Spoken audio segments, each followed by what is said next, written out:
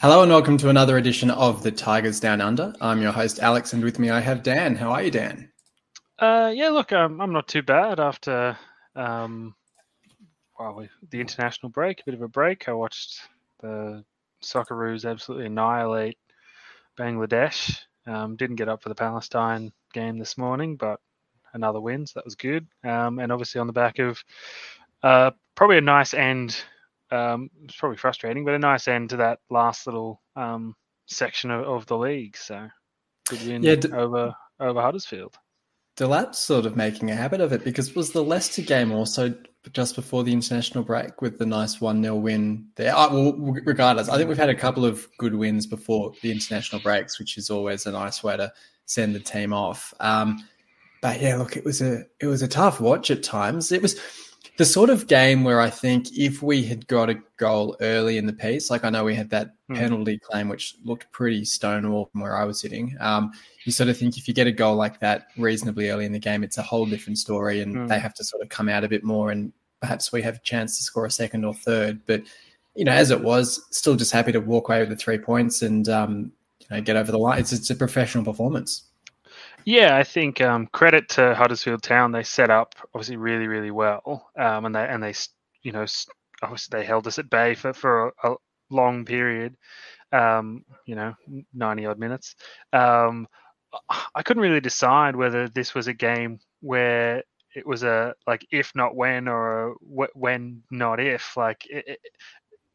Early on, it felt like wave after wave of pressure, and you thought it's going to come. But then the longer the game went on, it sort of became, is this just going to drag out into a 0-0? So I think it was good that the boys stuck to the game plan. They kept creating chances, and were able to Delap's able to poke one into the corner late on. So I think it was just a nice little way to cap off that section after probably a pretty disappointing performance the week before against West Brom. So yeah, for sure. And the fact that we had, I think it was 76% possession for the match, but 80% in the first half and 20 shots to 2, it would have been a pretty frustrating one not to come away with the win in that sort of situation. It was good to see Philogene back as well, coming into the side for Traore. I think it's going to be an interesting one. And I think it's really going to be a case of when Lakilo gets back fit, we almost we need that width on the other side as well, because I think teams are just double or triple teaming Philogene these days and recognise his quality in the side, where we need, somebody to offer that threat on the other side to force teams not to just put everything on him. You sort of look at Tufan coming into the side, looking probably his sharpest since his return from injury, which has really helped things. But yeah, I think that natural winger might be something that we probably just need to see to get the best out of Philogene. Otherwise, I think teams are just going to sort of stifle him. Yeah, I think we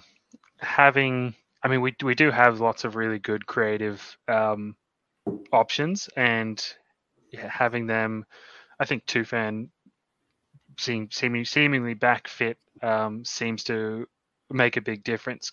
He makes some really intelligent runs. I think there was one that he just ghosted in behind his defender to get a really good header that was well pushed over by Nichols or whatever.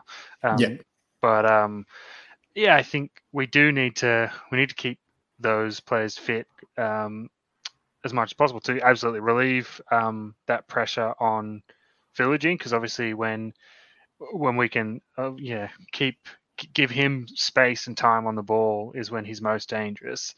But I think just generally, we have so many good attacking talents, and if we can get the right ones, get the right combinations, get them fit and firing, then we'll be winning plenty of games throughout the season to come. I guess the probably big concern is Connolly, obviously, in this game, came on, got injured, had to go off, which is, not a good sign to get subbed on and off in the one game. So it looked like he took a fair whack on, he went sort of bounced out from, I think, off a corner or a free kick, bounced out. He took a swing, the defender took a swing, and they kind of, I think, just sort of hit each other. I think he battled away for a little while, but you could tell wasn't quite right. So, there was there was the concern about whether he, at such a young age already had that, injury prone sort of tag. And I know this is it's just a very unfortunate one, but still, he just seems to be finding ways to get himself injured, get himself in the recovery room, which is very frustrating because obviously another attacking talent that you would much rather have available and on the pitch than doing physio. Yeah, no doubt. And, hopefully that week off does him a bit of good, but it does seem to be, it's concerning that it's basically, from the sound of things, it's a recurrence of the same injury that he suffered against Stoke, which was coming up to 12 months ago now, that it's not something that's seemingly healing. Obviously with the talk in recent weeks as well of offering him a longer term deal as well, you'd sort of hope that there's some confidence that this is something he can overcome and isn't just going to be, something that's going to flare up every now and then for him in his career, because we saw at the start of the season how valuable he is when he's out on the pitch, and haven't been able to see it the last few weeks. So it was good to see him back on the pitch against Huddersfield. So as you say, it was a shame to see him having to be subbed off again in that one.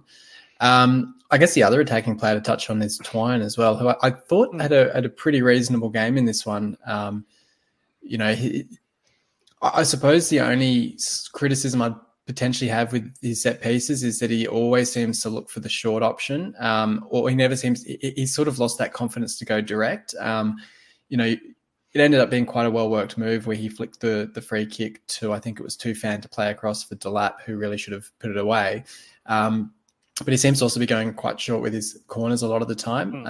I don't know if that is a confidence thing. I don't know if it's just a training ground routine that we've been working on to just try and open up a bit more space. But in general, play seemed to be, on the improve. And so I just hope that, if he can bag a couple of goals, get a bit of confidence, that it might just loosen up his play altogether.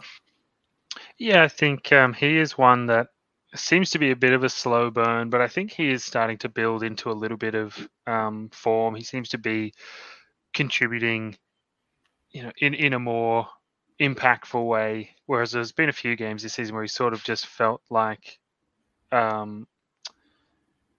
passenger, like he's just sort of been there and on the field, but not really impacting the game too much. But these days, these last couple of games, he's really starting to show some improvement. Yeah, no doubt. That's all right. Did you want to give your 3-1 votes for the game? Sure. I did think about this a minute ago, and then so I was going to go in some order: Philogene, Delap, Tufan, but I can't. No, Delap, Tufan, Twine. I was going to give a point to Twine for just on what we're talking about, an improved performance. And I thought, the free kick that you mentioned, the little short kick towards the back post that was played back across, was quite good. I guess I'm going 2 points to Tufan for, I think, just some really clever involvement. I think potentially, I can't remember whether, I think it was him on that free kick. There was a couple of other nice crosses that he put in. That header just seemed to be busy and getting in good positions. Just couldn't quite put it away. And cometh the hour, cometh the man. Liam Delap can have 3 points from me for the 3 points he secured for us.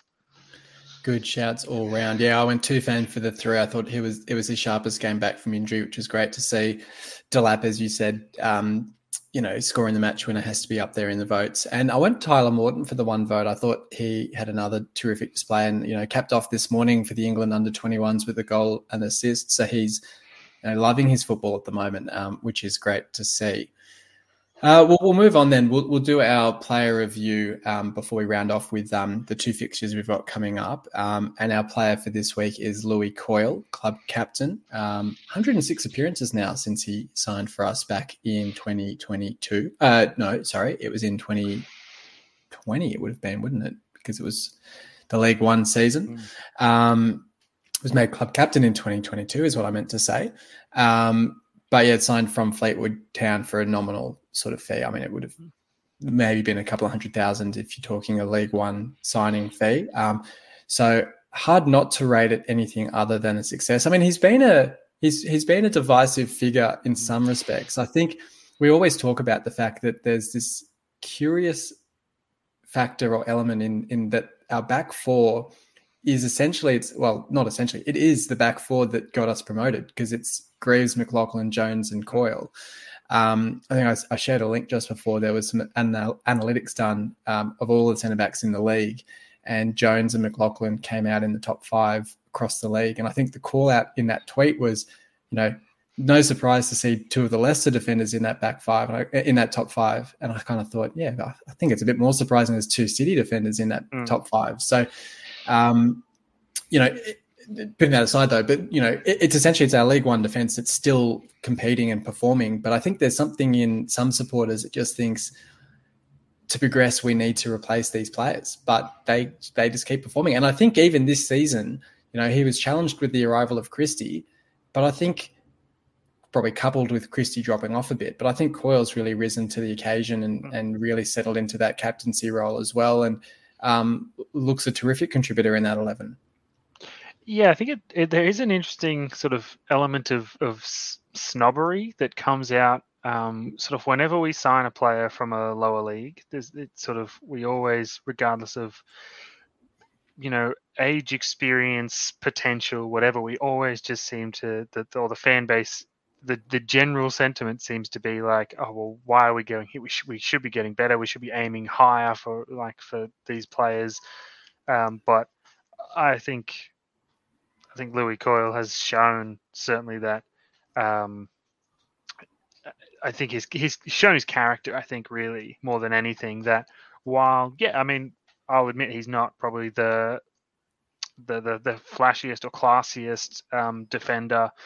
Doesn't necessarily have the best, footwork, ball control, whatever, but or positioning. I think he does get caught out positionally, a fair bit. But I think his heart and desire, that absolute heart on your sleeve, leave everything on the pitch attitude, die for the club. That is what endears him to many supporters, to me, and I think what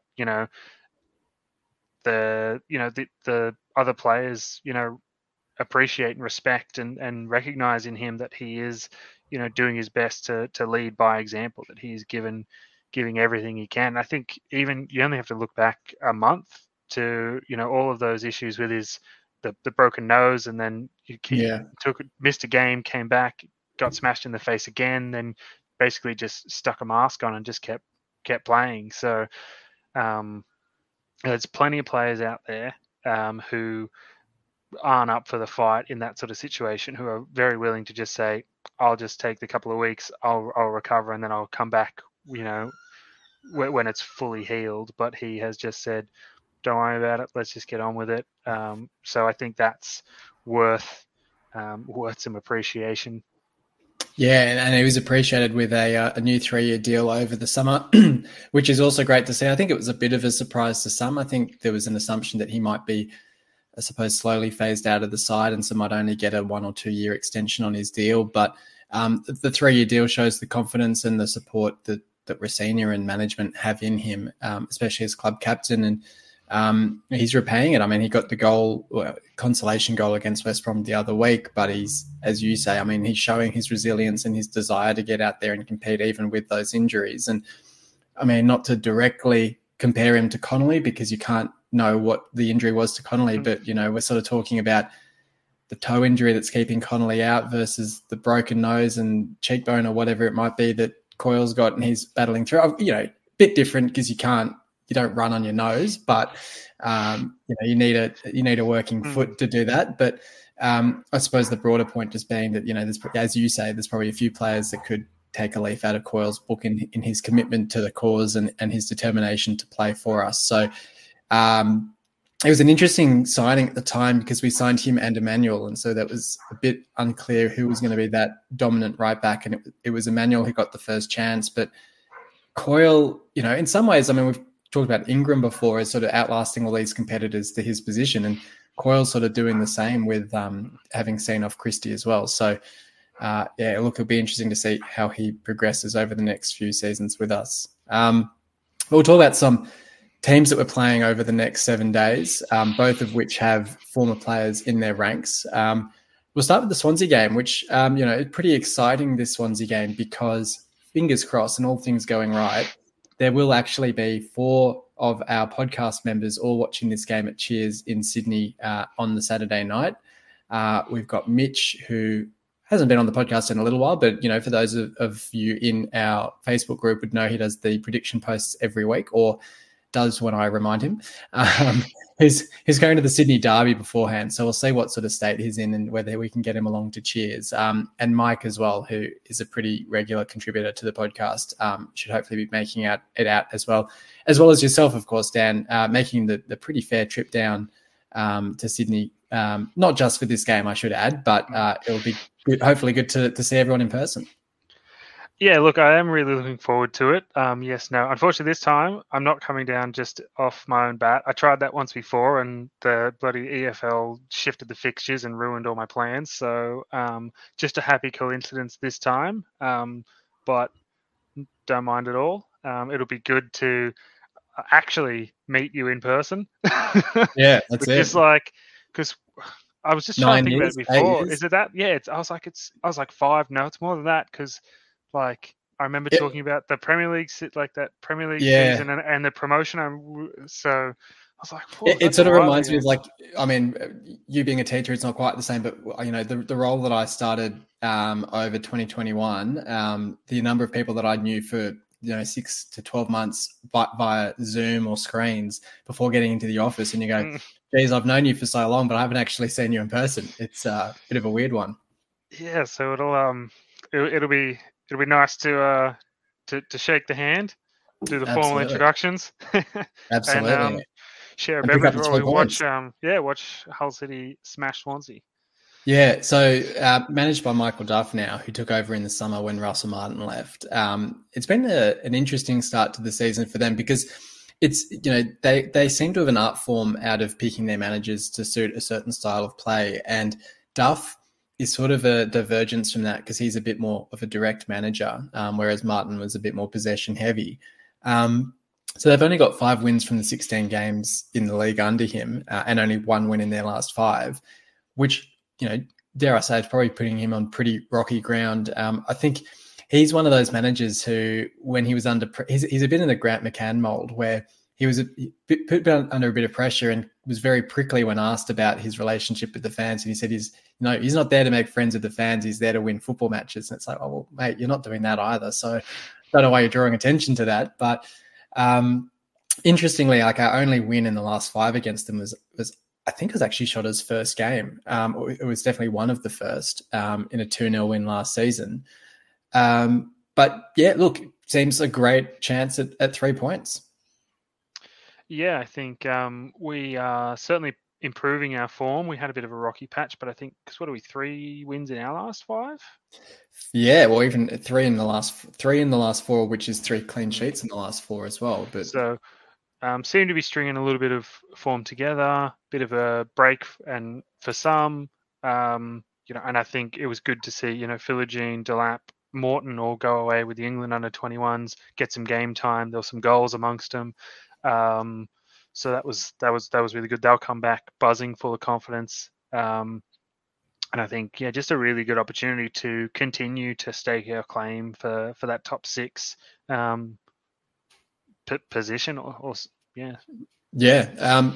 I guess for me, I'd be pretty happy to back the 11 that came out against Huddersfield. I suppose I'm just thinking on that discussion earlier around Philogene, whether we, if Lakilo is fit following the international break, whether we see him regain a place in the team. But it's a tough team to get into at the moment, because it's not as if there's an obvious player to drop out, because Tufan is playing a whole lot better. Twine seems to be on the improve as well. Morton, as we say, has just come away with the England under 21s and been fantastic. So you'd almost say that the team just picks itself as the same 11 from last time. Yeah, I think it's a nice position to be in for once, where we're not able to really clearly identify who is the weak link, who's making the mistakes, who should get replaced. And I think with I could only suggest like if any of those, but if then it's Europe, they didn't travel that far. So I was going to say like if any of those were leggy or potentially after the games, but I think they seem to get managed pretty well because I think Delap and Philogene started in the first one, but not the second, and I think Yeah. Morton was the reverse, didn't start the first, but started the second one. So I can't really see any reason why any of them would be. And the game this morning was just at Goodison as well, so it's not even that much of So it's not, travel. not that's what I was. So I can't really see any reason to change. I, I think we just we discussed it earlier in the season. Just a little bit of a time feeling out period of trying to find sort of what was the best 11 and what was the right balance. But I think we're kind of sorting that out. It's become pretty clear what the best back four is, despite the the pedigree of some of the players or the hype that came with some of the players we brought in, particularly in left back. But I was going to say, I mean, the one element we didn't really talk about in the Huddersfield game was that Vinagre coming on at left wing was actually quite productive because it was his crosses that sort of, I suppose, opened up the play for Delap's goal. I wouldn't necessarily do it from the start, but if we're talking about wide options to sort of take the brunt off Philogene, whether it's, a repeated performance against Swansea. Yeah, well, I don't know whether did I actually write that in the chat or anything? I swore I was definitely thinking about it, even if I didn't put in there I could have sworn I suggested doing something like simple, saying, we do it with Christie on the other side where he's actually like a right fullback, but he plays up higher. Did, yeah. And it would be a weird shout to suggest maybe Vinagre comes on in the left wing spot to, a bit of pace. He's nice and direct, could cause some problems. So I actually, I didn't like. He still does kind of need to get that consistency in the final delivery. But I thought he was pretty good. He was nice and direct. Took some players on, got to the byline, got a few crosses in, and was a part of creating some chaos in their box. Late in that game. So I'd be very supportive of seeing something like that happen again. And I think it's sort of just an extra element, some extra versatility, some extra options, depending on the game. If we need someone who's going to be, pacey and direct and take on the fullback, and then you've got someone like Vinagre that can come on. If not, if you want, a different style of play, then, we've got plenty of midfielders who've taken a shift out there. You've got maybe Lakilo, who isn't probably as quick as Philogene and Vinagre are, but is is coming along. So I think, I probably wouldn't change the 11, but I think we're starting to get some really interesting options, and I think a good variety of options in across the pitch in general, but across that forward sort of area particularly. Yeah, no doubt. And, from a Swansea perspective, the probably biggest inclusions are Yates, who signed in the summer from Blackpool, who's doing a reasonable job up forward for them. And then, of course, Josh Tymon signing from Stoke as a former City player to come up against in this game. But look, it will be interesting in that sense. But what's your score prediction for this one? Let's go 2-0. I'm feeling pretty confident. I think we got some. We seem to be building a bit of form. We're scoring more regularly at the moment. Not super regularly, but I reckon we can build on a 1-0 to go to 2-0. The last one I saw at Cheers was against Stoke, which was a nice 3-1 win. So hopefully that's a good sign or a good omen for this one, and hopefully we can get a couple of goals on the board. Yeah, I'll stick with your 2-0 as well. We've then got Rotherham midweek. So this time next week, I think it's a Wednesday morning game. They sacked their manager, Matt Taylor, during the international break. I don't think they've actually replaced him yet. They've got a couple of guys I looked it up on Wikipedia, and they've got 3 guys named as the interim manager in Scott Brown, Wayne Carlisle, and Dan Green. I don't know that means that all three of them will be in the dugout, or how that situation's unfolding. But they'll sub each other in and out. That's it, yeah. That, like Swansea, they've only got the one win in the 5 games, although they did get a 2-2 draw with Ipswich in their penultimate game, which isn't too bad a result, to be honest. But yeah, they've also got a former City player in their midst with Sam Klukas signing on a free transfer. I feel like it was only in the last couple of weeks. It was a very late one.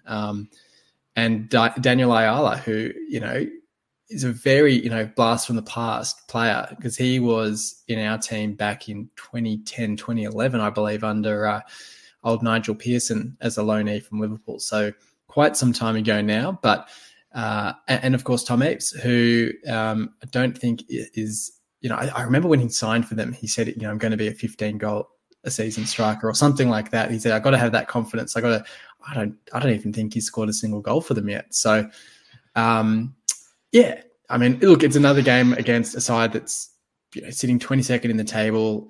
Really should be an opportunity to get 6 points from these 2 games. Yeah, I can't. I'd be really disappointed if we didn't pick up the 6 points. It's one of those where I'd say like 4 points is a minimum, but pretty much anything other than the 6 is disappointing. If we somehow manage to lose either of these games, very disappointing. But yeah, I'd be expecting a couple of wins. But yeah. Yeah, not much more to say than that, is there? Yeah, I think this is definitely. I mean, they could approach it like Huddersfield, which would be the Warriors, that they could come in and just park the bus, and we'd come away. You'd still hope with a 1-0 win, but this is the game against Rotherham where I'd be hoping that we can really fill our boots and we had the 4-2 win last season under Dawson. We seem to match up pretty well against them. I'd be hoping we can get some goals in this game, like sort of a 2 or a 3-0 win at a minimum, really. Sorry. I thought I was about to threw to you at the worst moment. Yeah, absolutely. This is, I think Swansea's, going to be a really good game and a good test, but we should still be able to win fairly comfortably. I think Rotherham is a game where we should be, really just going for the kill. This should be a game where we are looking to get 3 or 4 goals, come away with a big win, bucket loads of confidence. Heading into the next few fixtures after that, because I think that's probably the only thing that's really missing is being able to take advantage of those games against the opposition at the bottom of the league. Is we really need to just be putting them to the sword, making these wins convincing, just if for nothing else than just to boost that goal difference, because there's some teams in that top 6 already who have massive goal differences. So that's probably something that's the only thing that I'd say we really need to do, so that we can improve our own and put ourselves in a really safe position. Because I can't think of anything that would be worse than getting to the end of the season and then missing out on top 6, missing out on playoffs because of goal difference.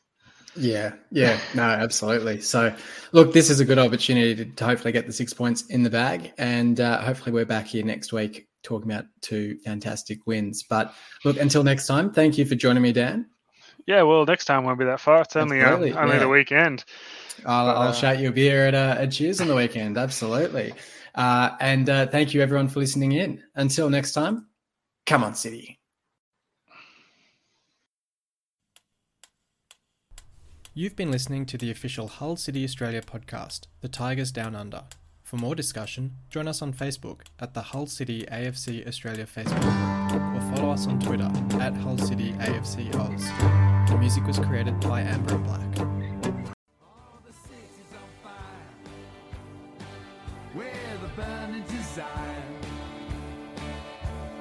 Tigers are roaring and destiny's calling, 'cause now is the time. Yeah, the city's on fire. We're going higher and higher. There's no turning back, 'cause you're out.